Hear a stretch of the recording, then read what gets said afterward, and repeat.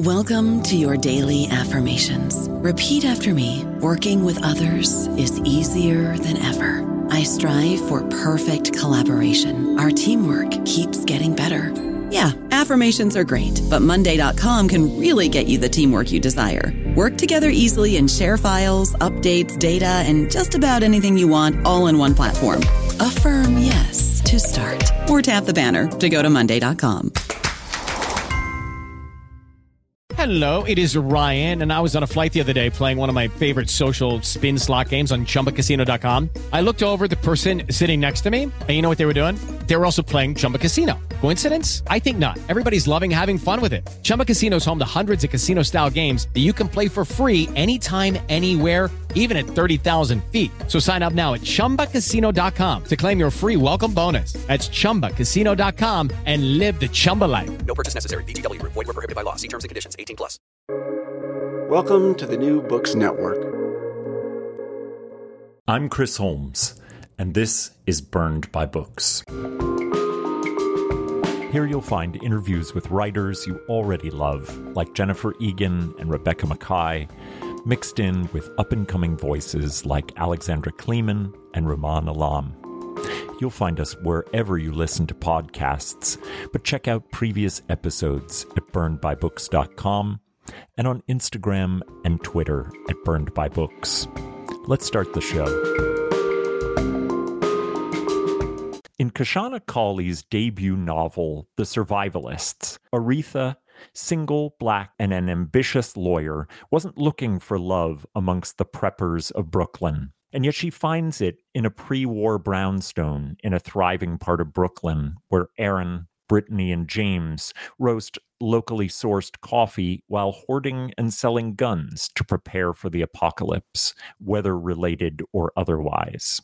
Aaron is a handsome, gentle teetotaler who has made a success out of a home-based coffee roaster, Tactical Coffee, whose name is a giveaway to the anxious preparations going on behind the scenes and in the fallout shelter behind the house.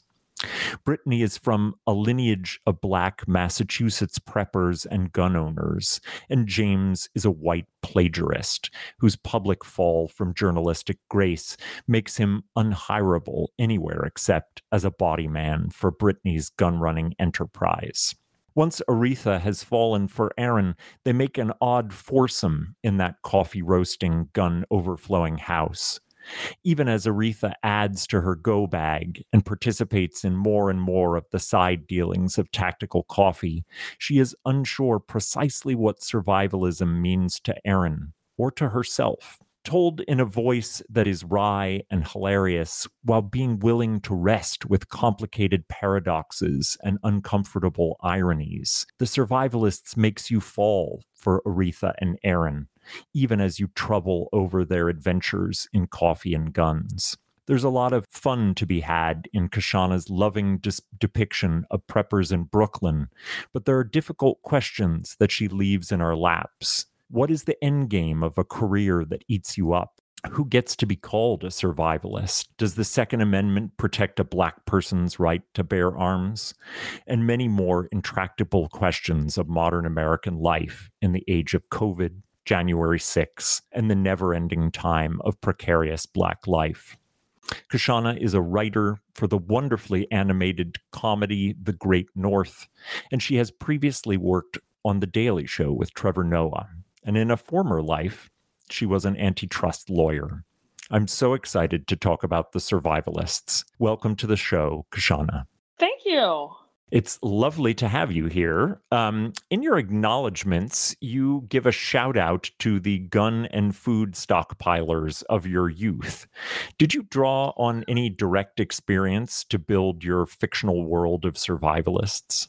Well, that's my parents, actually. They're the gun and food stockpilers in my youth. They had a cabinet full of canned chili and canned hot tamales, like the Mississippi, like Southern kind, not like the kind that are like Mexican. And yeah. Okay. That's a book of in itself. And then they had Yeah, it guns. sounds They had like it.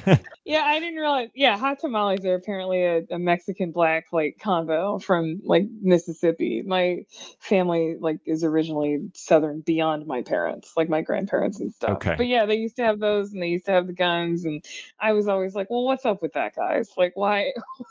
What are we prepping for? And they were very much just like, oh, you never know. I mean, we live in Wisconsin. There could be ice storms. There could be snowstorms. Sometimes you can't shovel all that. And I'm like, oh, guys. So you just shoot Okay. away the ice. Clearly, especially if, it really goes through your front door. Yeah. Oh, that's so interesting. And, it is, it's weather that is at least partially responsible for Aaron's survivalist bent. So it was for your parents the possibility that Wisconsin winter could just keep them stowed in the house for so long they'd need to have backup food. Weather is part of it because you truly don't know. It's a very extreme weather climate down there. We had like tornadoes and in addition to all the cold weather stuff. Yeah, but also, I don't know. I don't know that they trusted their neighbors a bunch. And like we were one of a handful of families, black families in a white town. I don't know that they trusted us either. I think some of that distrust worked their way into, what might we be preparing for? Hard to say.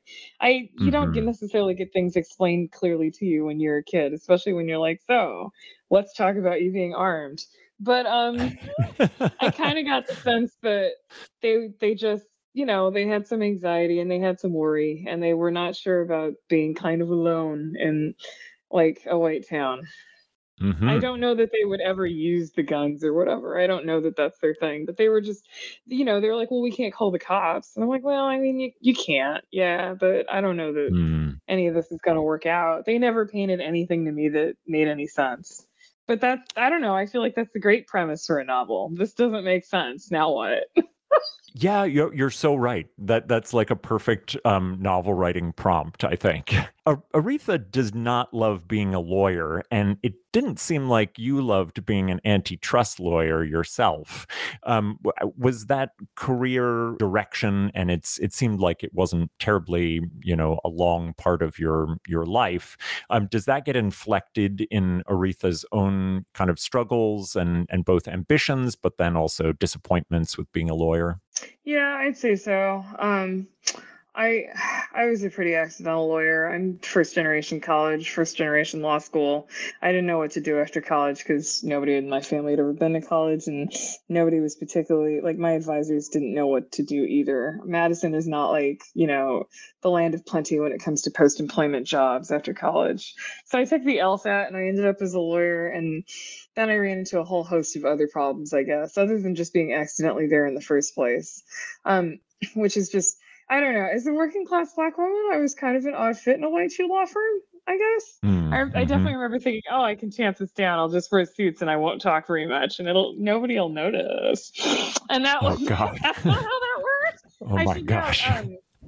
I think I was fairly good at what I did. I won a case in front of the Second Circuit when I was a second year associate. Like I'm really cutthroat and I don't mind winning like Aretha is. But at the same time, there's a lot of, when you're on defense side, like when you take out a lot in loans and you go to like a high class law school, a lot of times you end up defending corporations who don't necessarily do things that you agree with. Aretha runs into that an absolute ton in the book. Every single lawyer, myself, every single lawyer I know, same. If you're young and idealistic, this is not necessarily your dream. But on top of that, she just has a lot of issues fitting in at her law firm too. She's trying really hard. She's tamping it down. She swears, and it's just kind of not working. And I think that's a fairly common experience for people of color, for young lawyers of all stripes, given how cutthroat the industry is and how often people get fired.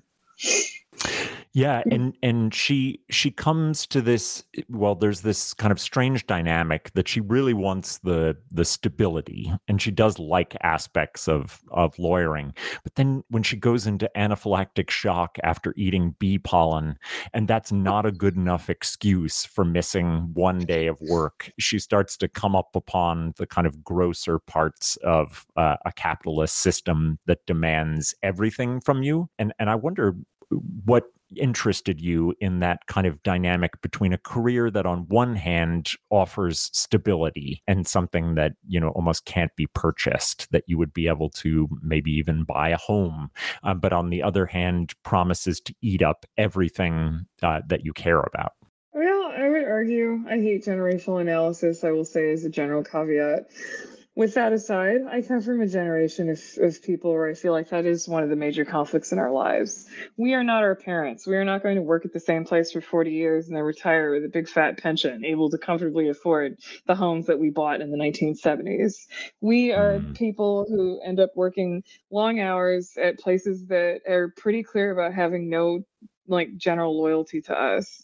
I mean, there are people who get lucky. There are folks who have individualized circumstances that are more favorable than what I'm describing, but just myself, the people I've known, the folks you read about in the news, there's just a lot of, oh, well, we just decided to cut things today and get rid of people just because, or we don't think it's working out just because, and we don't really necessarily feel a need to tell you. And there isn't necessarily, it's like some bigger economic indicator that is indicating like why we are laying people off. But yeah, I from an environment in Brooklyn, it's very common to work a job for a year or 2 years, especially in media, which is where a lot of what I was dealing with there, like that's where the book is from.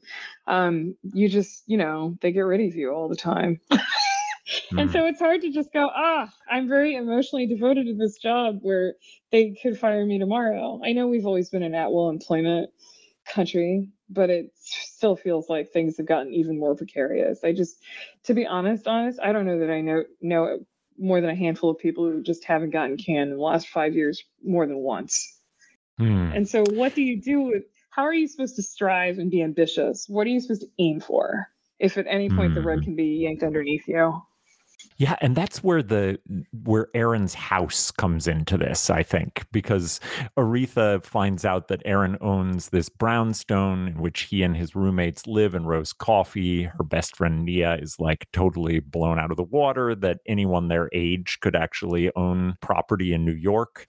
And there's this fantasy again of a stability, maybe an older kind of stability from a different generation, and being able to escape what for Aretha is kind of the constant worry of having become an orphaned child.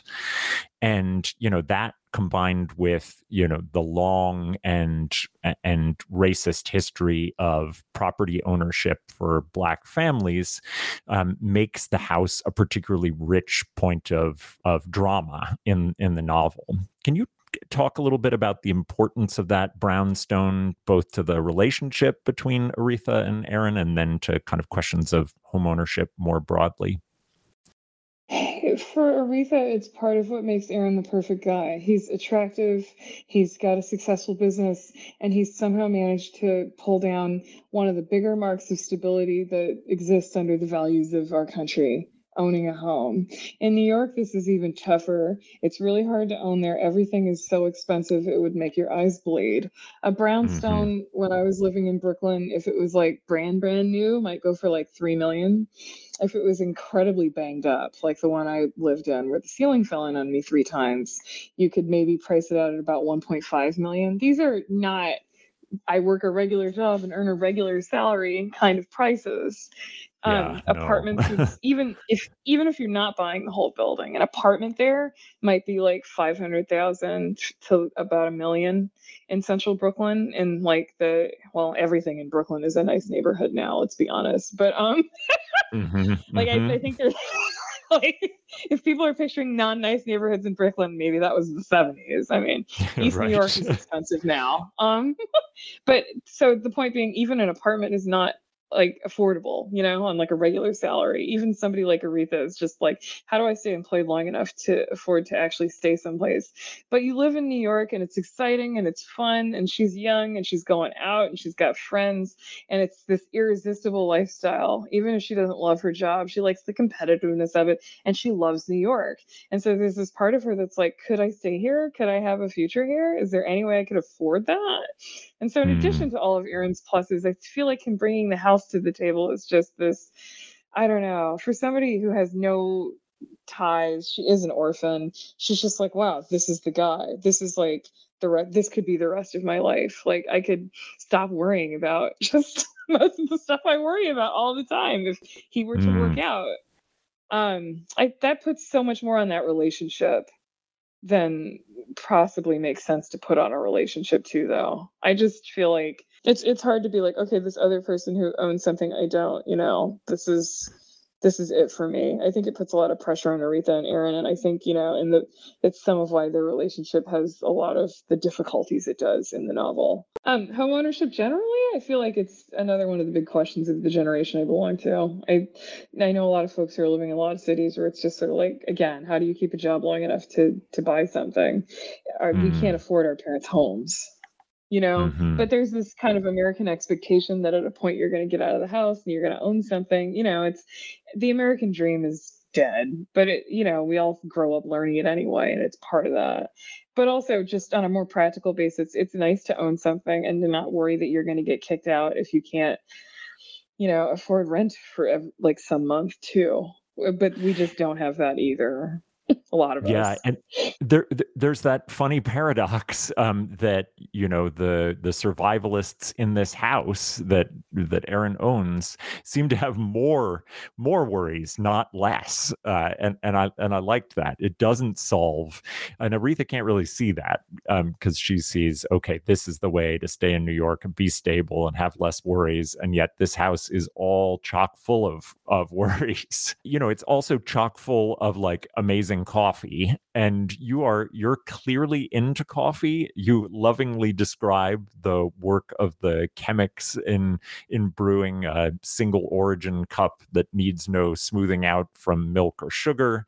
Were you living out your own fantasy of having a roaster right in your house in making Aaron's house the coffee roaster? Oh yeah. I mean, I know people are into coffee, but like I'm one of those, so I bring a bag home on vacation after I've like harassed the barista for an hour about the notes in the cup kind of people.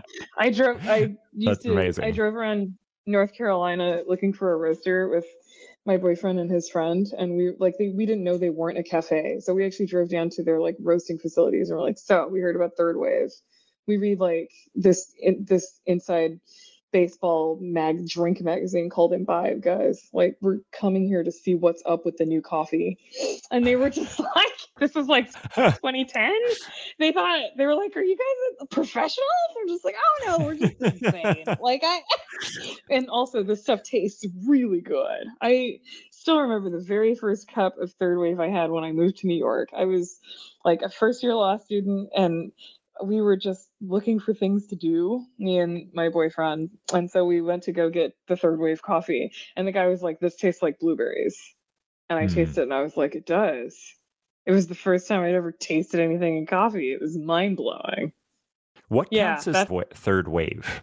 Second wave, the way people always describe second wave is like, so you go to Starbucks and it's like hazelnut flavored and like you're putting creamer in it, Like third wave coffee, you should be able to drink all by itself.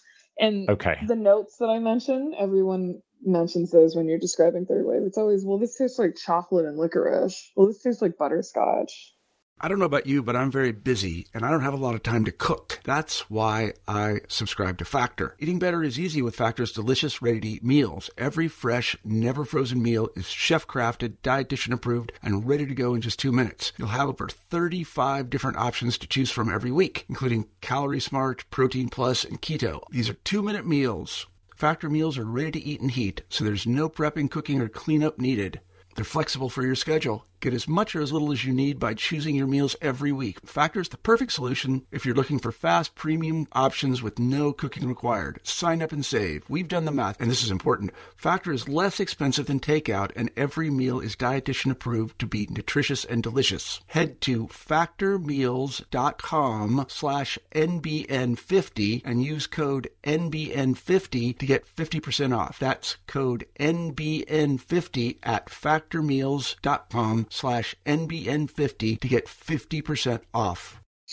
Where do you go in LA for your like proper cup?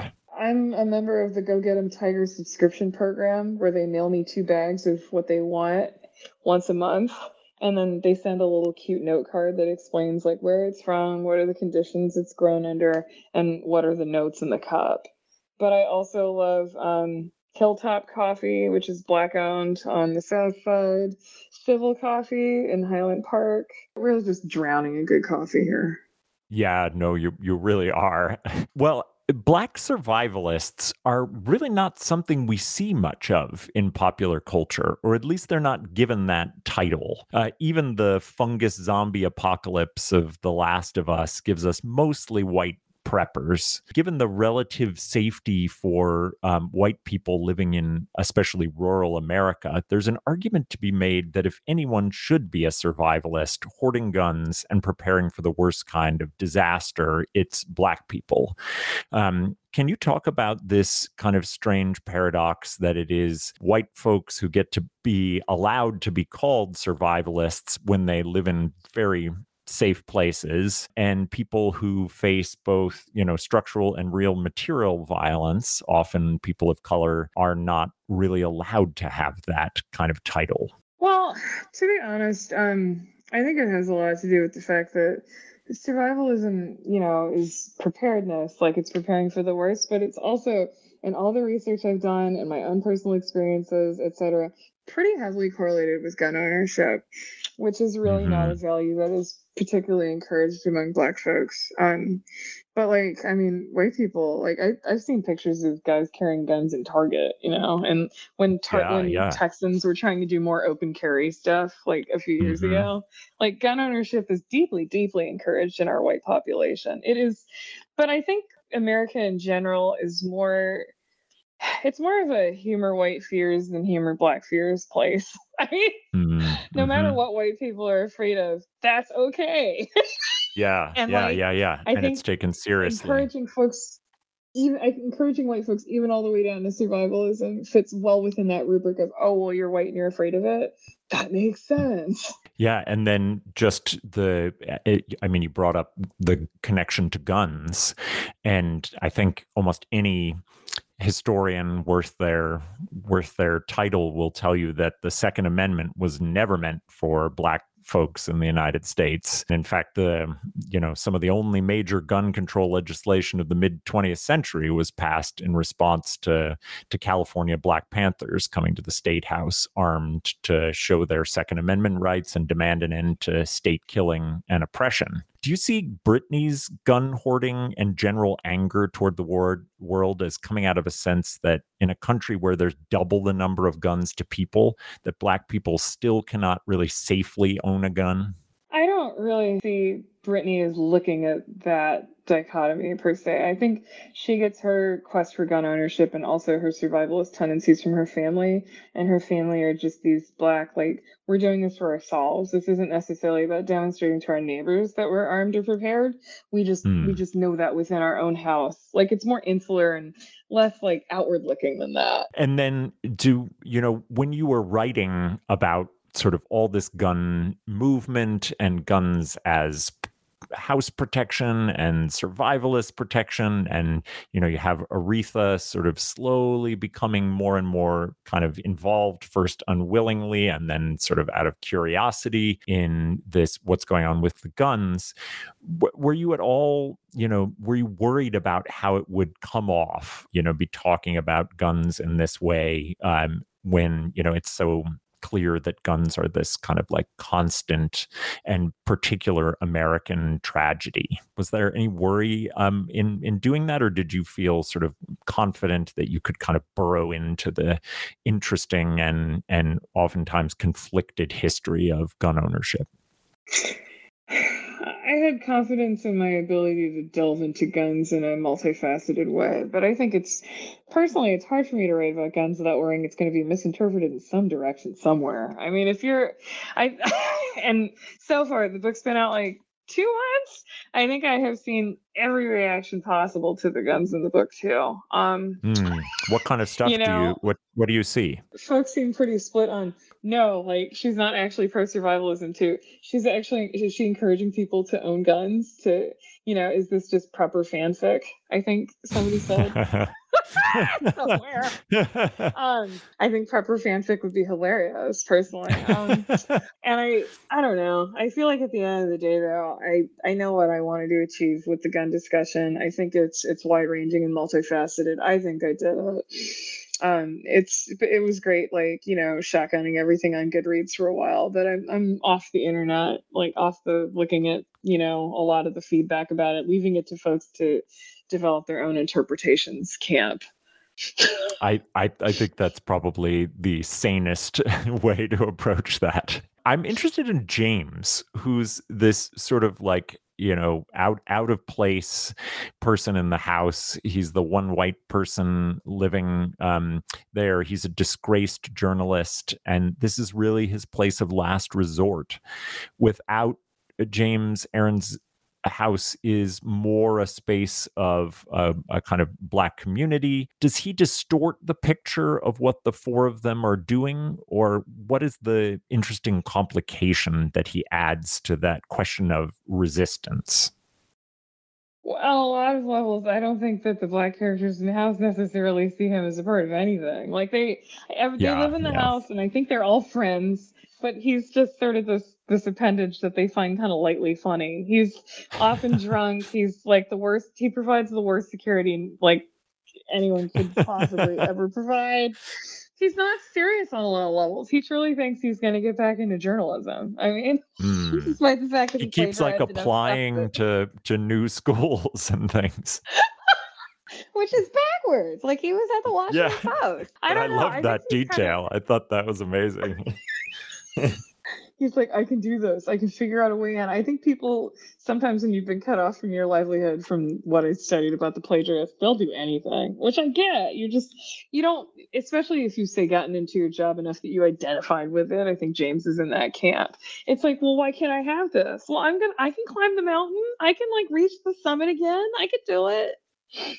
But now, in a lot of ways, he's included in the survivalism, but now he's not included in the Blackness. And so, a lot of ways, it's like he's not included at all. He's just a white person who's just sort of like a bit character. He's an appendage. I feel like that's kind of unusual, but I wanted to try doing that and seeing how it works. Well, it creates a really fascinating dynamic. And I think, Aretha obviously has a very complicated relationship to him, both disgust and attraction. But it does fascinating work in that house. I'm interested. You write really funny dialogue. It's quick, it's witty, there's all kinds of references, interesting like exchanges, especially between Aretha and her best friend Nia. How has your work on writing direct comedy for The Daily Show and on The Great North worked its way into your novelistic practice? Well, I was probably known as a dialogue person in both of those places. Like I don't know. I was the one-liner. I think at one point at The Daily Show they called me the sniper. I've always. I love that. You know what's funny? It's from Twitter. Twitter made me shorter and sharper. It was just sort of like I joined Twitter in like 2010 or something, and I really liked the sensibility. I loved the kind of edginess of like New York newspaperdom too. And I just ended up crafting this voice that was like short and sharp and funny that I liked. And I actually carried that with me to TV. Like I was that person beforehand. And then I wrote this novel with it.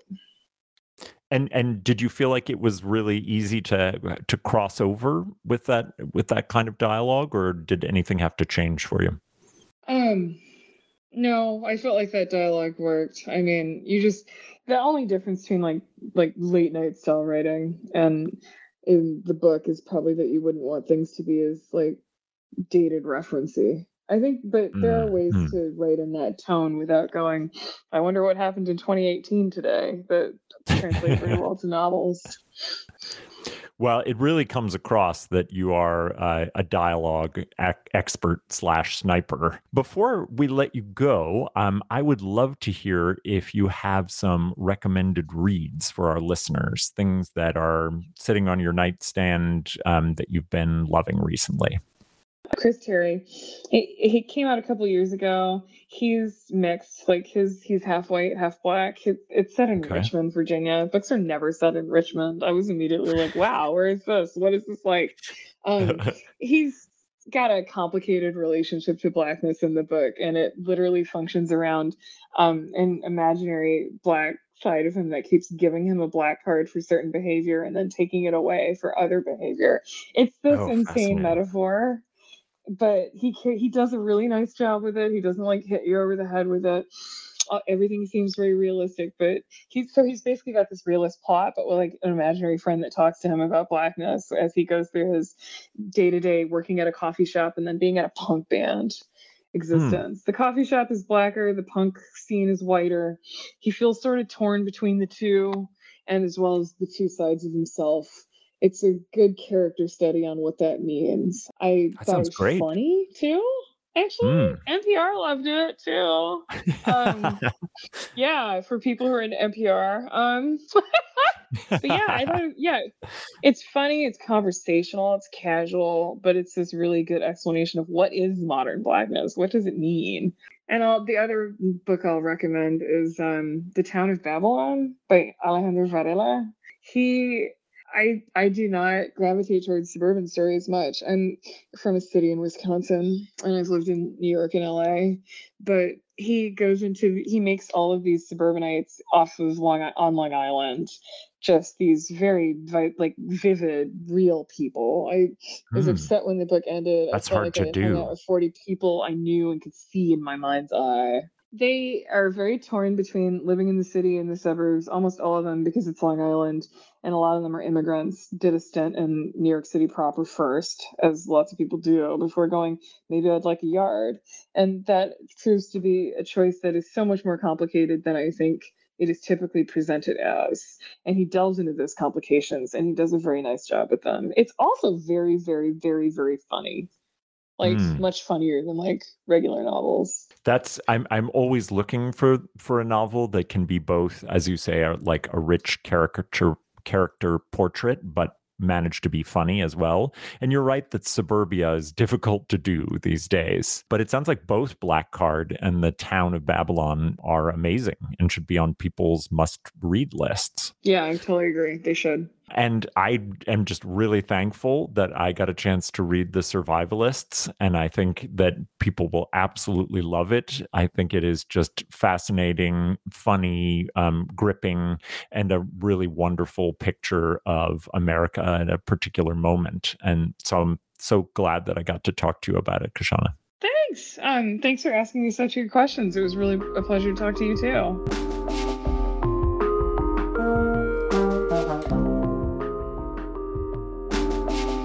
Well, that's all from me for now. Thanks to Kashana Cauley for taking the time to talk with me about her debut novel, The Survivalists. You can find Kashana's recommendations and all of our previous episodes at the website, burnedbybooks.com. Next week, I talk with Rashid Newsom, showrunner on the series Bel Air, about his extraordinary debut novel, My Government Means to Kill Me. Until then, this has been Burned by Books.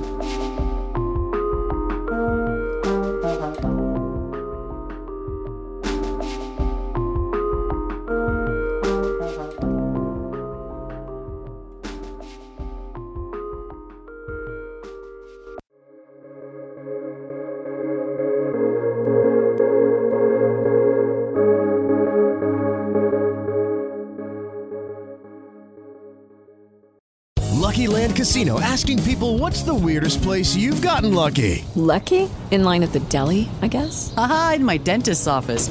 More than once, actually. Do I have to say? Yes, you do. In the car before my kids' PTA meeting. Really? Yes. Excuse me, what's the weirdest place you've gotten lucky? I never win and tell. Well, there you have it. You can get lucky anywhere, playing at LuckyLandSlots.com. Play for free right now. Are you feeling lucky? No purchase necessary. Void where prohibited by law. 18+. Terms and conditions apply. See website for details.